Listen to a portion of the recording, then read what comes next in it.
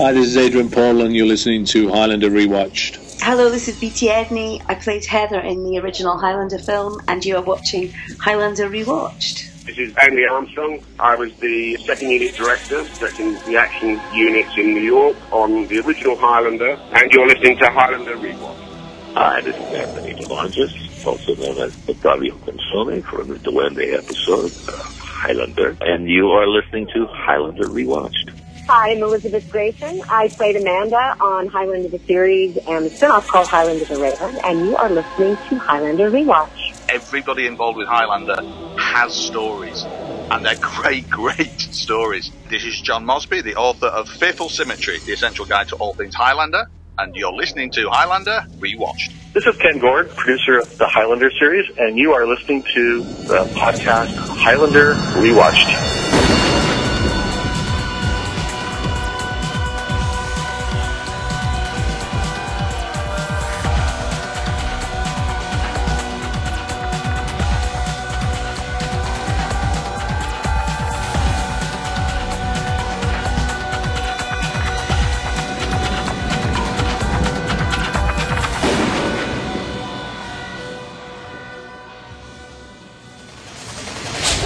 Welcome to Highlander Rewatch, the podcast where each and every week we take a look at another facet of the Highlander universe. This week is a very special episode. Welcome to one of our Chronicle episodes, where we talk to the people behind the scenes, the actors, the directors, the producers, the writers of the Highlander series and movies. We have a very special guest today. I'm one of your hosts. I'm Keith. This is Kyle. This is Eamon. And today we are joined by producer of the Highlander series, Ken Gord. Welcome to the show, Ken.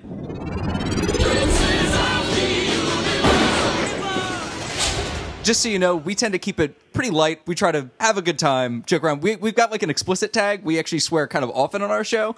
So if you care to do that, don't feel like the need to censor yourself. That's good to know. Since I'm a Canadian, we swear quite a lot, so... Yeah, this is a perfectly safe space for that. Right. I listen to your show. Oh, cool. Oh, great. I listen to the show. It was very, very good. Very well done. Thank you. Thanks. We appreciate that. Yeah. I'm in Venice, Italy, not California. Oh, wow. Oh, wow. So Yeah. big vacation or considering a new venue? No, I don't do vacations. I mean, I only go somewhere if someone pays me. So That's not a bad place to go if you're getting paid. yeah. Well, I've gotten a little spoiled since I kind of started off in the early 1990s going to some strange places to do series. Like the first place we did a series that was supposed to be set in the Florida Keys, and we shot it in Puerto Vallarta, Mexico. It was called Sweating Bullets. It was like a CBS late night show at that time. They had some I think it was called Crime Time After Prime Time or something. Double prime. And then the executive producer told us at the end of that cycle, by the way, we're going to be shooting the show in Israel next year in a place called Eilat, which I didn't even know about. And I thought he was joking. And we ended up shooting in Israel. So we're shooting palm trees and stuff, and about 50 yards to our right are like camels, and 50 yards to our left is the Jordanian border with barbed wire and stuff, and they were at war. And we're telling people we're in Florida. So Do you ever find a way to sneak that stuff into the show? no. The thing about TV or movies is that the camera sees only what you want it to see, so that's what's called cheating. It's called cheating. Yeah, it's like, all right, let's get a real close up here. We can cut out the camel. That'll.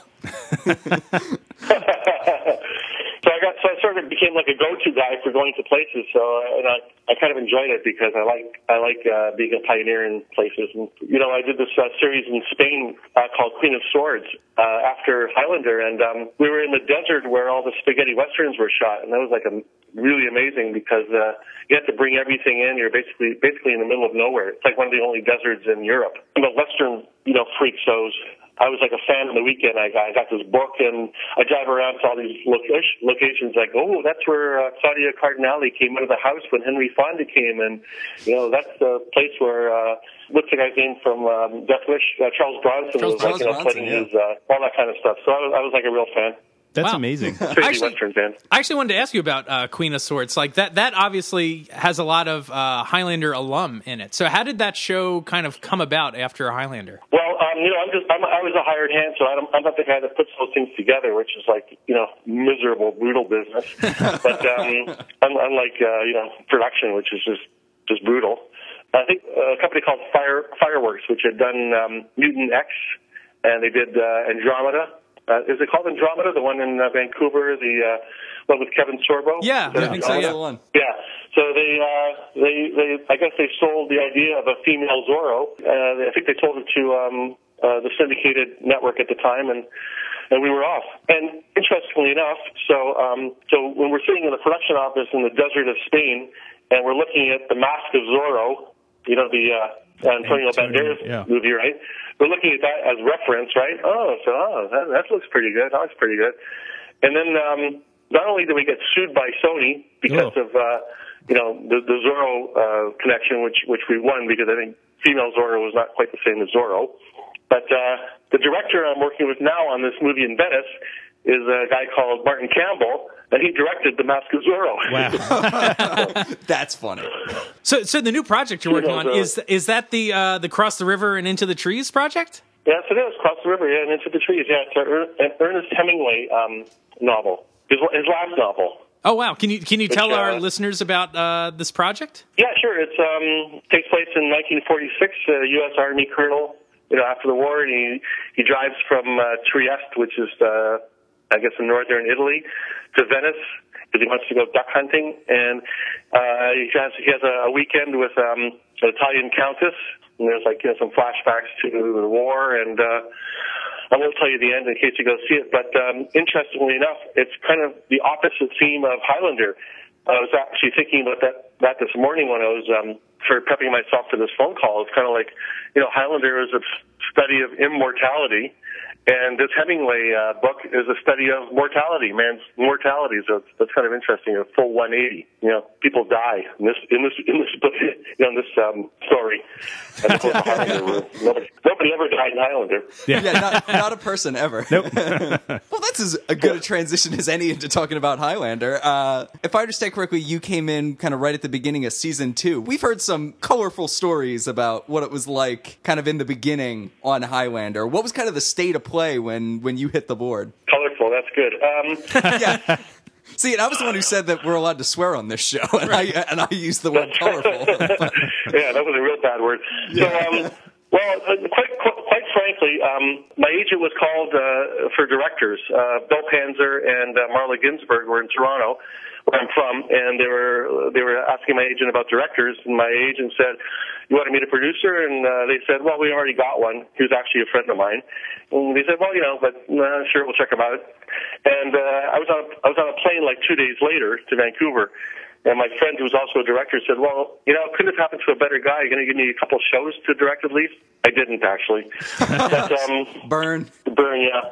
For the first, so for a couple of days, I just watched all the first year, the first 22 episodes, and quite frankly, I didn't think it was that great. Like I thought, I really didn't. I thought it was a little bit cheesy, and some of the clothes were a little bit sort of out there, and I really hated the set, the antique shop with all the catwalk and all that shit, and I didn't really like the just the Immortal of the Week. It was kind of like one dimensional, and I liked Adrian. I thought he was fantastic. So when I came in, the first thing I did was I tried to simplify it because I kind of felt that the greatest weakness of the show was that it was user unfriendly. Like it wasn't like Starsky and Hutch or like Love Boat. You could just tune in 20 minutes in and you're right in the story, right? It's like it wasn't not too hard to pick up, right? Easy access. But Highlander, it's a mythology and there's rules and you kind of have to know what it's about. Otherwise, you're kind of sitting there and you're like, what the fuck is what's going on here? So I thought that was its greatest strength. Greatest weakness, but I also thought it was its greatest strength because, hey, this is like a show that, unlike, Hercules or Xena, which are not bad shows, I'm not dissing them, But it's got a little more mythology, a little more sort of a thinking element to it. My thought process was, because the show is kind of hard to access and user unfriendly, I got to ground it. If you know what I mean by ground it. So everything sort of I had that in mind. So I kind of took Adrian out of his purple pants and put him in blue jeans and a white T-shirt. That's grounding, right? Call. Yeah, good call. Yeah, and every now and then he would put on something crazy, and I'd walk on set and he'd look at me and laugh, and he's a bit of a teaser, right? So because he knew it would just drive me crazy, right? He's wearing his pink and green check pants, and you're like, all right, we got to get MC Hammer out of here. Yeah. And the other thing is so we were designing new sets because the antique shop, I think, Tessa was going to die, and the idea was to get him, a bachelor pad. And Steve Gagan, the fantastic production designer, came into my office with the blueprint for the dojo. And I remember it was like snakes and ladders. It was like, oh yeah, well, we'll have a stairway here, and then we'll have a hallway, and then a little thing down there. And I was like, Steve, get rid of all that shit and just make it 4 square walls. And he was like, shocked. He's just like, how can you do this? You're killing me. But again, I thought, you know what, you got to just ground it and simplify it, because if you can simplify his base, if you can ground it with where he lives and where he hangs out and what he wears, then you can kind of sort of, get behind the character and sort of follow him into like all the crazy shit that goes on in Highlander, right? So I think that worked pretty well.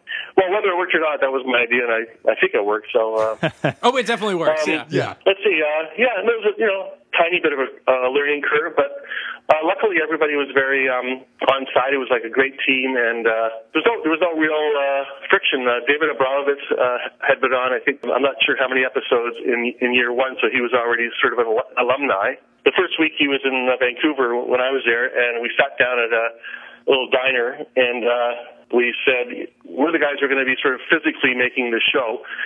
David from the writer's room, and me in the on the ground, and we're going to keep our backs to each other. So we just decided at that point to become sort of trusty allies and keep each other's backs. And if I said I couldn't do something, he knew it wasn't because I was trying to save 10 cents. It was because I couldn't do it. If I could do something better. Like the example is, the writers would write, like a fight location, they would write warehouse. That was the default, warehouse, right? It's always a warehouse or construction site. Yeah, because it's an easy location. They're easy to find. They got all kinds of shit in them, and they're textured.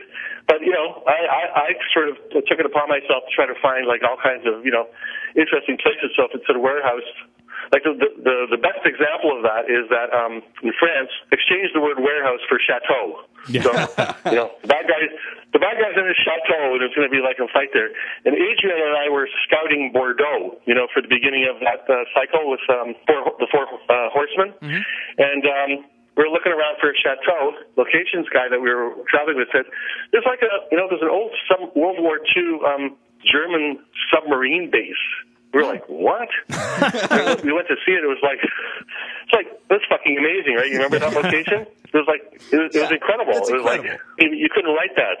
So I'm just illustrating the point that, they could write something because generic because they knew we would try our hardest to make it better. And conversely, if they wrote something crazy like, and in this scene we were going to have 15 dancing elephants, we would say, if we said we couldn't do it, maybe we can have like a Great Dane, then they believed us. So there was trust between us.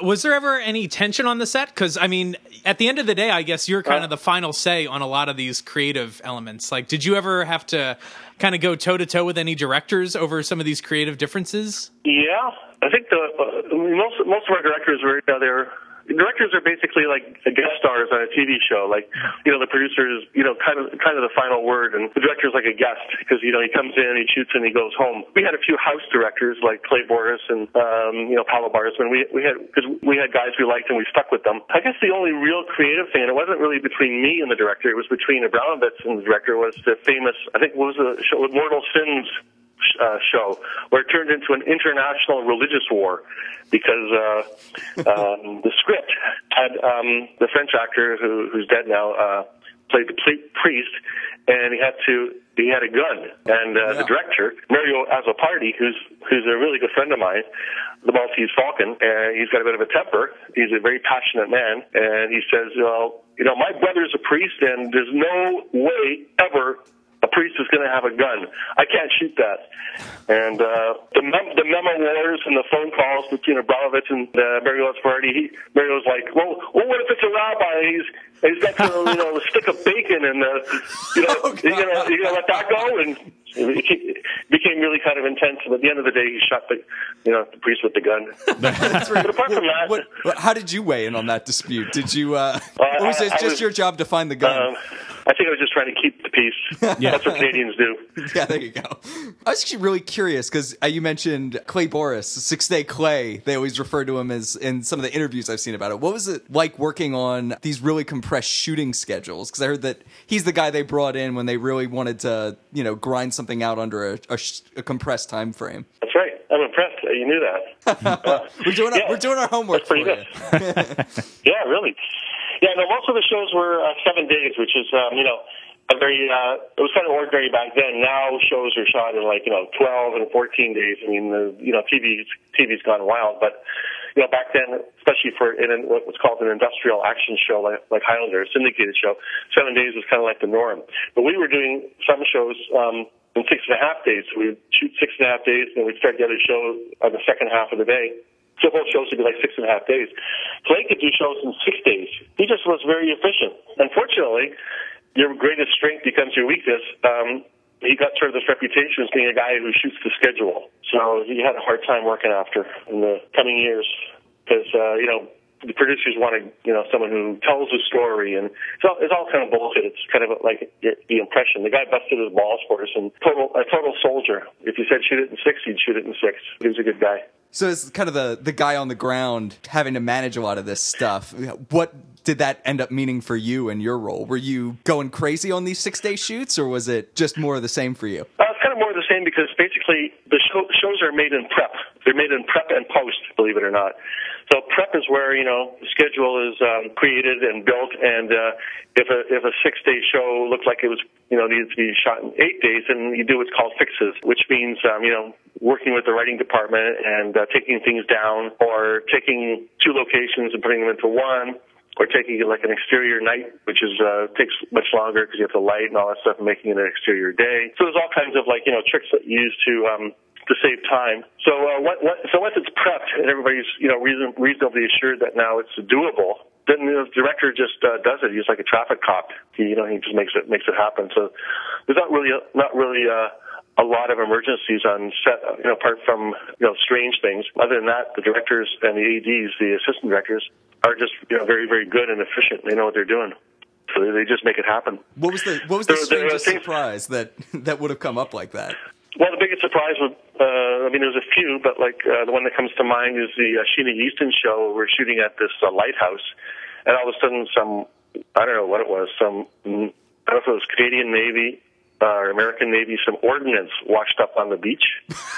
So, I don't know, it was like unexploded, mines or some shit. I don't really remember exactly what it was, but it was something that you didn't want to explode while you were shooting. So we had to, call the Canadian Army and evacuate and let them do what they did, which took about a half a day. And so, you lose half a day. That's it. Nothing you can do about it. With the added security of make it work. With the added security of not blowing up the actors. Yeah. You don't want to blow up the actors. No. Yeah, that's a good day's work.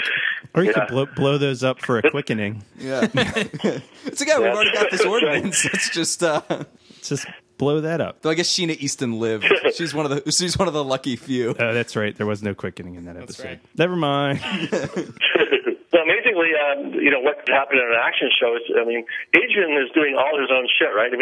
He's doing all his own sword stuff. He only got hurt 2 or 3 times. I say only, you don't want to see anybody ever get hurt. But Rowdy Roddy Piper, who's like the strongest man you've ever seen in your life, he hit Adrian's sword so hard, broke the hilt and really hurt Adrian's finger. You know about that probably. Oh yeah, and, was he bleeding out on set during the final shots? Yeah, it was in the the exhibition grounds or whatever it's called, the fairgrounds. And he got hurt a few other times. So, when that happens, it's kind of a bummer for the actor, obviously, because he's hurt. But also, usually it means an hour or two where you got to go, check him out at the hospital. And, Tex Cobb got hit by a beer truck. It's like crossing the street because he wasn't wearing his glasses. And, that kind of stuff happens. You just have to cope with it. We were doing the quickening with David Robb under the Bastille, where he finally got his. And the quickening, there's a piece of plastic or something that hit him just below the eye. I mean, I was there. It was like, holy shit. To his credit, he stayed in character, and he finished the quickening. And when the director said, cut, man, oh man, you want to talk about cursing, he was livid. So I fired, because that's not supposed to happen. So I fired the special effects guy, and we went back to our other guy, who was also very, very good, and, he just sort of carried on. I had a question about, you were mentioning the cool locations you found in France. Was it easier to find, cool locations in Vancouver or France, or was it kind of 6 of one, half a dozen of the other? That's an interesting question. I think probably Vancouver. Because I think Vancouver has a little more diversity. It's amazing that you can go to Vancouver and shoot, for India, for Mongolia, for Mexico, for all these places. It's just unbelievable when you think about it. There's always something, a place. It doesn't even have to be that big. It's just something that gives you the feeling of the place, or gives you a place to start building, like a village or something. So I don't know. I think Vancouver was probably easier for locations. Don't forget, in France, you're not allowed to shoot inside the periphery, the circle, without a permit, obviously. And because they're snobs, they don't give permits except to films. And you have to give them a script 2 weeks in advance minimum. And we're getting scripts 7 days before we start shooting, right? And so we could never get a permit. So we had one sort of full-time permit at the where the barge was. And that's also the stupidest thing in the world. Every year it's we're shooting a standing set, but that's called a standing set, right? The dojo, his loft. That's where you're supposed to go home, and the lights are ready, and you just shoot the shit out of it, right? Because it's easy because you're not on location, outside somewhere. And it's well known in the industry that the hardest thing to shoot is a boat. So our standing set in France was a boat. So every time another boat went by, the thing's going up and down, and how do you light the other side? And it's just it was a fucking nightmare. But every year we try to find a better place, and it was too expensive, or this and that, and so every year we're on the barge. I can't wait to sell this thing. Yeah, I had a question about just kind of producing in general. In your early career, you had done some low budget movies like Dream on the Run or Starship Invasions. How does producing low budget sci-fi movies compare to either the movies you're working on today or a syndicated television show? Is it kind of the same shit, but just with more money? Or they're really was your job really different working on those early projects than it is, let's say, today? I could be hired for any number of things. Highlander, I was hired as the creative producer. So I had what's called a line producer with me, or line producers over the years. And on those other movies, they were so low budget. We didn't know what the hell we were doing. We were just basically, hey, let's make a movie, Right. This guy's got some money. So I would say they were kind of, amateur affairs, quite frankly. I guess I started off in the business just bluffing, because I had no idea what I was doing. And there was no film schools back then, so you just sort of, did it. And you didn't get paid, and, you worked for 6 months and for $1,000, and then you started for 6 months, and you just really wanted to do it. So you were just sort of, living your dream. And so little by little, I kind of got to actually know what the job was, I guess, just by bluffing enough and actually having to do it. So by the time Highlander came along, I think I was pretty good at doing it. And Highlander, is the real thing, as opposed to those other movies you mentioned, which were not. That's the difference. But you got to meet people like Christopher Lee and whatnot doing some of these movies, right? That's true. Yeah, I think I posted a Christopher Lee story when he died. But in case you never read it, I'll tell you it's a quick story. So Christopher Lee, so Starship Invasion. So I'm doing a documentary with this guy Patrick McNeid. I don't know if you remember him from the original Avengers. Oh yeah, the guy with the bowler hat. Yeah. Yeah. So his son was a friend of mine. He was directing a documentary, and it was with Patrick McNee. And we're shooting some hotel in India, Jaipur, India. And Christopher Lee's at the same hotel, and he's shooting, it was like a British miniseries. So I'm out for dinner with Christopher Lee and Patrick McNee. Over dinner, I say to Christopher Lee, Christopher, I don't know if you remember, but I was the producer on this movie, Starship Invasions. And he kind of looked at me and he gave me that like Dracula look for about 5 minutes. It seemed. And didn't say anything. He's not as fond as memory. Not as fond so as he memory. loved it, is what you're saying. Yeah. He had a great time. Yeah. He didn't have any lines, so it was easy. He spoke telepathically. So wait, was it him? He spoke telepathically. Did he was it all ADR'd, or did he just literally not speak in the movie? He literally didn't. It was ADR because there was no lip movement. It was telepathic communication, so it was all voiceover. Oh, okay. Wow. It was like him talking telepathically by the magic of voiceover. Movie magic. I think the show he was shooting was The Far Pavilions. That's it. Yeah, very good. Very good. Far Pavilions. There you go. Yeah. Eamon's got the trivia. Yeah, That's right. way better than those near That's right. pavilions. Yeah. They're Much great. better than near pavilions. Omar Sharif was there, and Ben Cross, and Amy Irving. Yep, that's right. When you were producing Highlander, I imagine with the tight shooting schedules and just stuff must go wrong. I'm sure no matter how much you try to prevent it, something must happen day to day where you're like, oh shit. What's the craziest thing that you had to get done either yourself or make sure it happened when you were kind of putting the show together? Was there ever just a disaster and you had to scramble to wheel and deal or make the show go on the next day? I can't think of any out and out disasters. That means you were doing your job, I guess, right? Yeah. Well, that's interesting because when people ask me, what does a producer do? I say, well, if you see me sitting on the set in a director's chair and I'm just watching everybody work doing fuck all, I'm the best producer in the world. Yeah, it's one of those things where it's if it looks easy, if you're doing it right.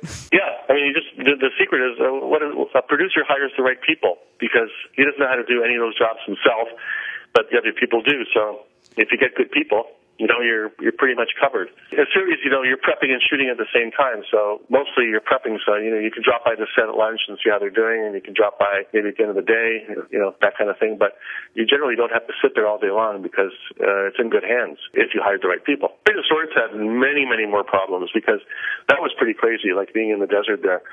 Flash floods, and the lead actress got, food poisoning once, and it seemed like something happened every single day. I would drive in the morning and just think, what's going to happen today? And so that kind of a show. That feels like Highlander season 1. Now Highlander's kind of back in the news a little bit because they're talking about a reboot. Have you thought about what this reboot means, or if Ken Gord is producing the reboot, what's the reboot look like for you? Well, do you mean the feature or a series? Well, we've heard that they're doing a feature and in talks to do a series. So yeah, I hadn't heard about anything about a series. I'd heard about the feature for years. I knew Summit was doing it. I know Ryan Reynolds was attached and all this kind of stuff, but I don't know where that's at now. I don't know. Maybe I'd go a young Duncan MacLeod or something, because I don't think anybody could play it better than Adrian Paul.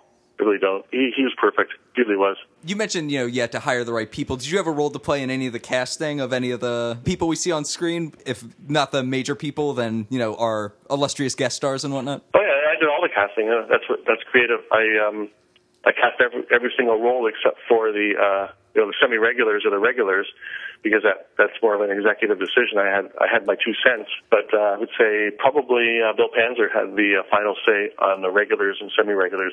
I never even ran cast by those guys. I just did it. Sometimes there would be a choice for a guest star, be like a choice with a few names, and I would call Bill and ask what his opinion was, and we would talk about it. But apart from that, I just ran with it. So you single-handedly got us Roddy Piper? Because thank you.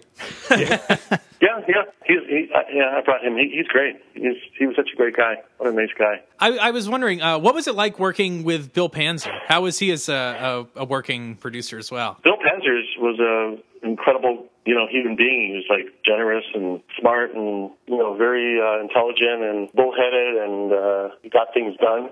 He could be funky. And oh yeah, tell us about that. Go on. He could be. What's that word when you're a little bit not abrasive, but you resist things, stubborn, I guess. And he had strong opinions, and you could talk to him, but when he made up his mind, it was kind of like intransigent was the word I was looking for. There you go. And he was better in the morning before lunch. That was when to hit him if you wanted really to get something good. After lunch, it was more difficult. I only had one sort of disagreement with Bill actually in the entire 5 years. We were really good friends. We were sitting in the Lutetia Hotel in Paris, and we were talking about something for the show that was coming up. We were in prep with Paolo Barzman. It was just the three of us, and we were talking about like how we're going to figure out this a device. Device is sort of just something that you do to get the story point and get on to the next scene. And we were trying to figure it out. And he came up with an idea, and we had Paolo and I, some of the other directors, we have shorthand. So our shorthand for something that was kind of a little cheesy maybe or cliche, we called it, that's so Starsky and Hutch. So Bill came up with this idea, I don't remember what it was, and I said, I don't know, it's kind of Starsky and Hutch. And Bill got really, really angry, really, really offended. And he was like, I don't think that's, sort of gave me a tongue lashing. And then I got sort of, my back up, and I said, well, if you don't think I'm, doing it right, send me fucking home. I don't give a shit. I went back to my room. And he came by a half an hour later, and he knocked on the door, and he's like, want to go downstairs for a drink and a cigar? He's a nice guy. But, again, like as the day went on, he became a little more abrasive. But on the whole, he was a great guy. Was it because of how much he loved Starsky and Hutch, or? No. Actually, he thought I was insulting America. He thought I was insulting America. Really? Interesting. Yeah. Well, as denizens of Trump's America, we're not offended. Nobody could have dreamed about that back then. I can't even dream about it now. I try not to dream about it now. I think I may have stopped having dreams. Yes. Just nightmares. Yeah, just nightmares. That's right. Well, speaking of arguments, we had an argument recently on our show. Kyle, do you want to field this question? Yeah, do I want to set the stage? Yes. Speaking of, your standing sets and whatnot, Joe's Bar, we recently had a cartoonishly fierce disagreement about how you enter that space and if there are multiple entrances or only one. The episode Courage is what I think sparked this, because it looks like Richie comes in from like the balcony, but we only ever this is a crazy question. Yeah, by the way. Sorry, I'm embarrassed even asking it, but usually we only see someone coming from the front entrance, but is there an entrance on the balcony? Oh, do you mean interior or exterior? Interior. No. Yes. Oh, you've made me happier than something this trivial has any business doing. This is like one of those small victories that gets you through a day. What might have happened is you have to look for a cut, because what might have happened was the director felt that it needed what's called an approach. So the actor just doesn't all of a sudden appear on the set. It's like, hi. So, he may have shot it in a totally different place, 10 miles away, just so he had an approach, because either he didn't do it on the day, or he didn't have time, or whatever reason. That's called cheating. Awesome. There we have it. I still think we're going to argue about this, Kyle. You and I are going to go toe to toe every week about this. I can't wait. I'm so excited. So, Ken, when you are not producing, what's a Ken Gord up to? Holy shit. Most of the time you're not producing. Most of the time in this business you're just trying to get a job. It's actually a pretty stressful life. I would not recommend it to anybody. It's very stressful when you're not working. Yeah. When you're not working, you're not making money, and you're sitting around and you're thinking, I'll never work again. It's like, it's awful. And when you are working, you're making money, but it's like, brutal and pressure and, aggravation, all that kind of stuff. It's also very stressful. So it's hard to get a break. But I would say depending on the time of year, I could get into sports, watching hockey or baseball. I go to the gym. I would read. There's always some work to do, because you always have to do what's called spec work, because if sometimes people are trying to set up a movie or a show, but they don't have it fully together yet, but they need help with scheduling or budgeting or whatever. So I do a lot of spec work, because that's how you kind of attach yourself to something. And, out of 10 things that you're speccing, if one comes through, well, that's good. Because otherwise, if you just said, hey, pay me for this every time, it's just not, to me, not as, smart as doing a little bit of, work on your own time and being attached to something. So I keep busy. Yeah, I keep busy. Is that how most of your gigs come through? You get attached to it early, and then if a studio picks it up or something, your name's on top of the pile? Most of my work used to come from the two big companies in Canada, or the three, Alliance, but both heads of production at Alliance that used to hire me died, so, that's gone. Then Fireworks went out of business. And then there were some other companies, but, things change. And then there's a lot of, other companies that are starting up. You don't necessarily know them. So, I've had periods where I've had to reinvent myself. It's not like a smooth sail all the way. And Highlander, it's interesting because it's well known all around the world. But in L.A., it was invisible. It was on at 2 in the morning. Nobody'd ever heard of it. Seriously, it was the one city where it just did not play at all. That's bizarre. I mean, it played. It just wasn't noticed. The Highlander fandom is so amazing. I can't believe people are dissecting scenes from Highlander now. What is it? 1998, 2008. What is it? 20 years later, almost. Right. That's unbelievable, right? I think it's 25 years. But Jesus, it's interesting because if I'm with let's say I come across a group of 10 people. It's always been like this since then and to this day, as early as last week. Out of 10 people, you mentioned, oh, yeah, I did Highlander, and 6 of them will say, oh, yeah, I kind of heard of it, or maybe not. Was that the movie or something? And they're kind of vague about it. And there'd be 3 people that were like, oh, yeah, I've watched that. And there's always 1 out of 10 that's like, holy fuck, that was my favorite show. Always one guy or girl, That's what's good about the fandom. It was small but fierce. Yeah. I mean, that's what we say about Keith too. So. Yeah. Thank Keith you. Is small but fierce. That's what I'm known by. We all grew up watching this show. Well, in Philadelphia, it aired Saturday afternoons, and we were in our early teens, 12 to 13, when we all started watching it. Yeah, you see, you were the target demographic at 12 and 13.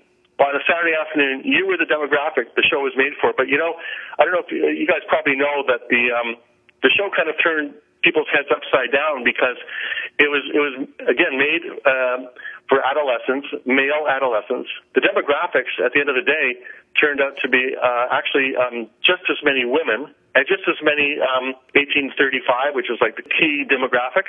It was strange, and I think, probably mostly because it was a thinking show, and Adrian.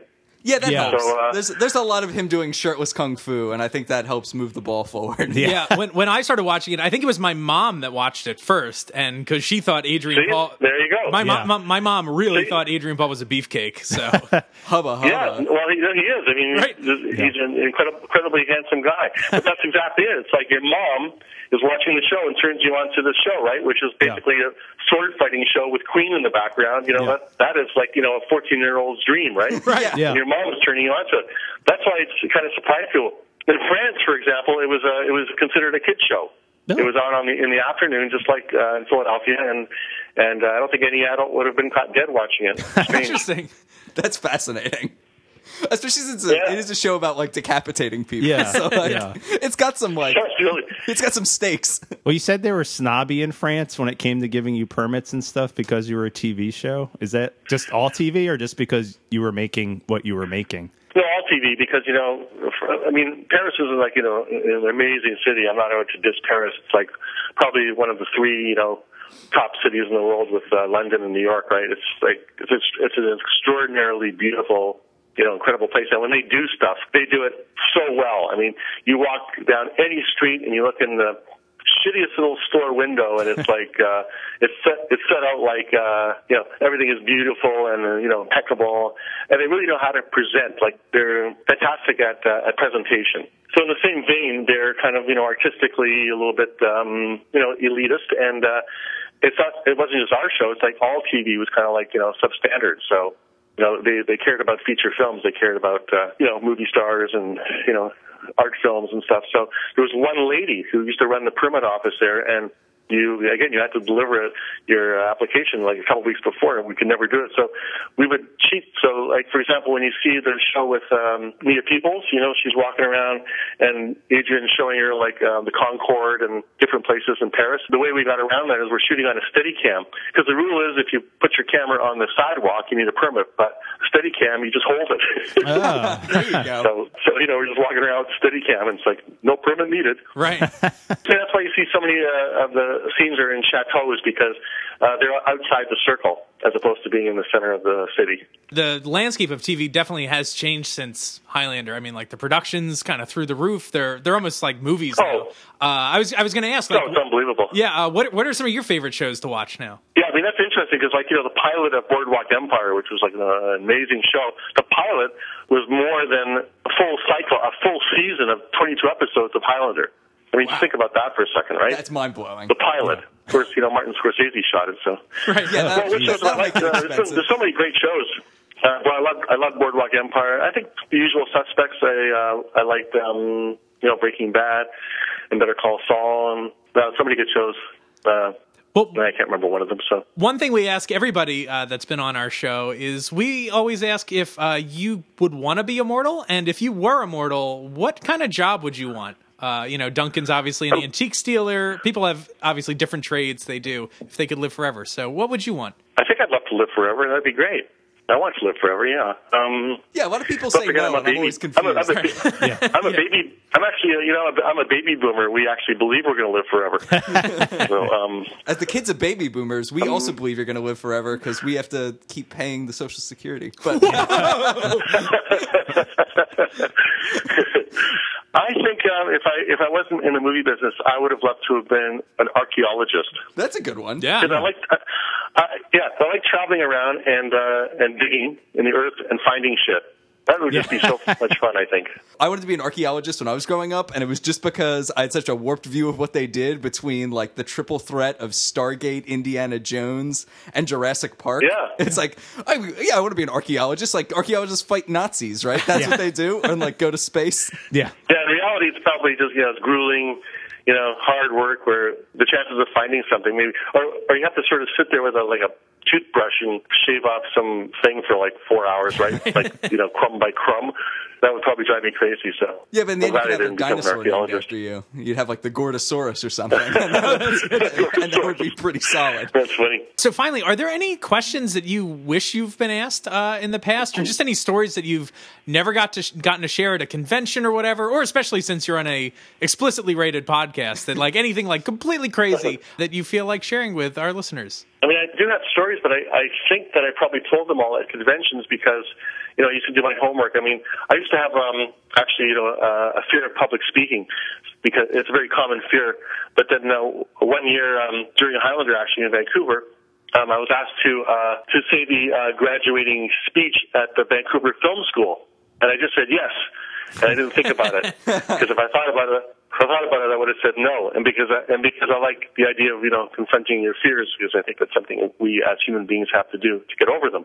So I wrote out a speech. It was like 10 or 12 minutes long, and I practiced a few times, and made sure I was fairly lucid in the speech, and the night came, and I went out on the stage, and there was like 200 people there, and I still haven't really thought internally about what I'm doing. I'm just sort of doing it externally, writing the speech, practicing, walking on stage, delivering the speech, which I was told went okay.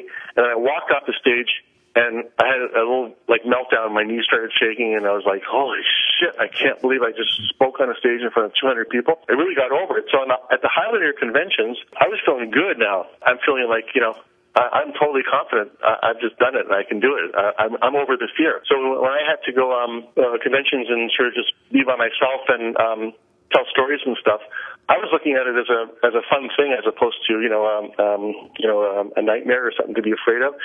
But I really did my homework. So I really sat down and I thought about every show, and I thought about what are some interesting stories. So I pretty much covered them all at the time, and I can't think of any story I would not have told. My favorite story, of course, is the Eiffel Tower story. And probably everybody listening has heard that because they're Highlander fans. So, well, we've got a lot of listeners that are younger that haven't necessarily been able to attend a lot of these Highlander conventions. So, if that's your favorite one, by all means, sock it to us. I'm sure a lot of our listeners would love to hear it. Okay.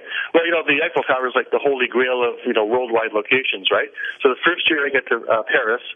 Year 2, and I'm like to the production people, okay, let's start planning to do a sword fight on the Eiffel Tower. This huge silence, and they're all looking at me like I'm fucking insane, and they're just saying, "Oh, it's impossible." And I said, "Impossible n'est pas français," which is something Napoleon said to his troops, which is, impossible isn't French, right? So I kind of like put their shame on. I don't know if it was the next year or 2 years later, because it was basically the same crew every year. I can't remember which year it was. I think maybe 2 years later, we got a permit to do not just a sword fight on the Eiffel Tower, but a tango, right? A tango. Right. Now, who's done a tango on the Eiffel Tower? Okay, but that's not actually the story. So the story is, that was just a little boast. So the story is we did the quickening.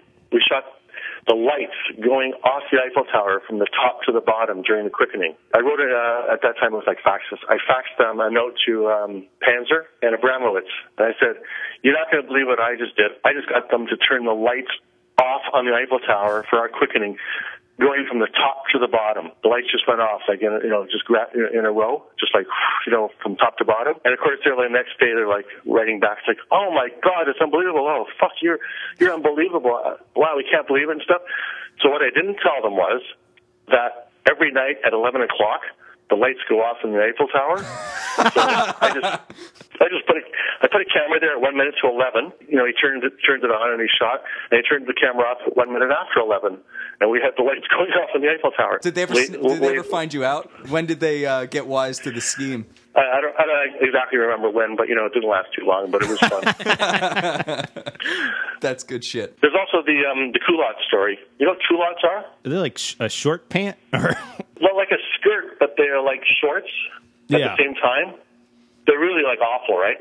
Yeah. So we had that scene where I can't remember her first name. I don't remember her last name was Shelley, and she was jumping off one of the bridges in Paris into the water. So I was having a meeting with the costume designer, and I'm saying, okay, look, put her in a skirt because we want to see the skirt flutter up. But whatever you do, like, no culottes.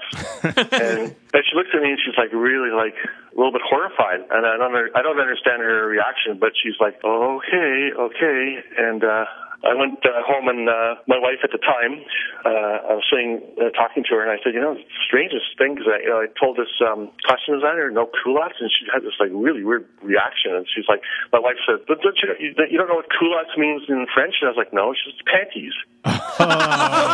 Oh my God, wow. That's amazing. That's all right. That's really I was able to straighten that out the next day. Yeah, I bet. Yeah, who is this guy? Yeah. this perv. Yeah, really. That was nasty. Yeah. Doesn't he know he's working on a TV show? We're in France, but yeah. I was just going to say the French costume designers, costume designers are supposed to dress people to their character, and the first year we had Stacey. She was playing an FBI agent. She was over a few episodes. I don't remember if Stacey was her first name or last name, but really nice girl, really good actress, blonde girl. Agent Delaney, I think. That's right, exactly. She comes to me on set and she's like, "Ken, I don't know how to handle this, but this is really awful. Look what they want me to wear for my coat." And she shows me her coat, and it's like one of these like French shawls that goes like wraps around about 4 times. You'd wear like walking down the Champs-Élysées. And she's like, I'm supposed to be like an FBI agent, and I got to pull out a gun and all this stuff, and it's like I can't even move my arm. So you have to sort of watch everything because the costume designer's thinking, "Oh, she looks so nice in that," and she's not thinking, yeah, FBI, American, gun. Then she once had we had a homeless person. The show with the vampire. We're in that underground garage, and Jeremy Brudnell is like walking around and stalking Adrian, I think. And Dennis Berry and I originally wanted to have like a homeless woman just like there, just like to react and stuff. And the homeless person showed up on set, and she was wearing like Givenchy or something. It's like, oh, no. But send her home. Right. Stuff like that you got to watch. Yeah, those French are stylish. So, Ken, Ken Gord, thank you so much for joining us. This has been a real treat to talk to you and hear your stories. And I know we're all going to be on the lookout for the Across the River and Into the Trees film. Is there any sort of tentative release for that? Probably 2018, but I don't know where or when. Awesome. Because there's no guarantee. No guarantee now. Movies get theatricals, right? So it could end up on Netflix, or you don't know. Well, we'll be keeping our ears to the ground for that, and we'll be sharing the trailer, I'm sure, when it drops. So, again, Ken, thank you so much for joining us. Thanks a lot. I had a really good time. I really enjoyed this because it was a great show, and it's great memories for me, so I appreciate you having me on. No problem, Ken. Yeah, and it's our pleasure. Enjoy the rest of the time on your shoot, and enjoy Venice. So yeah, have fun. Are there a lot of merchants? Thank you, Eamon and Kyle and Keith. Okay. All right. We've been your rewatchers. I'm Keith. This is Kyle. This is Eamon. Bye. Bye. See you. Bye.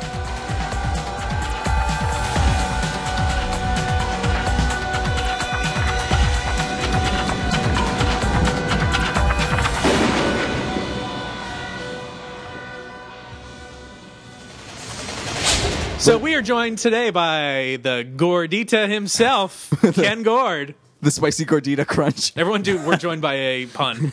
Today we're joined by Ken Gordy LaForge to help us out here on the Starship Enterprise. No, he's a decorative gourd. Nope. Flash gourd. Flash Gord. Ken Flash Gord.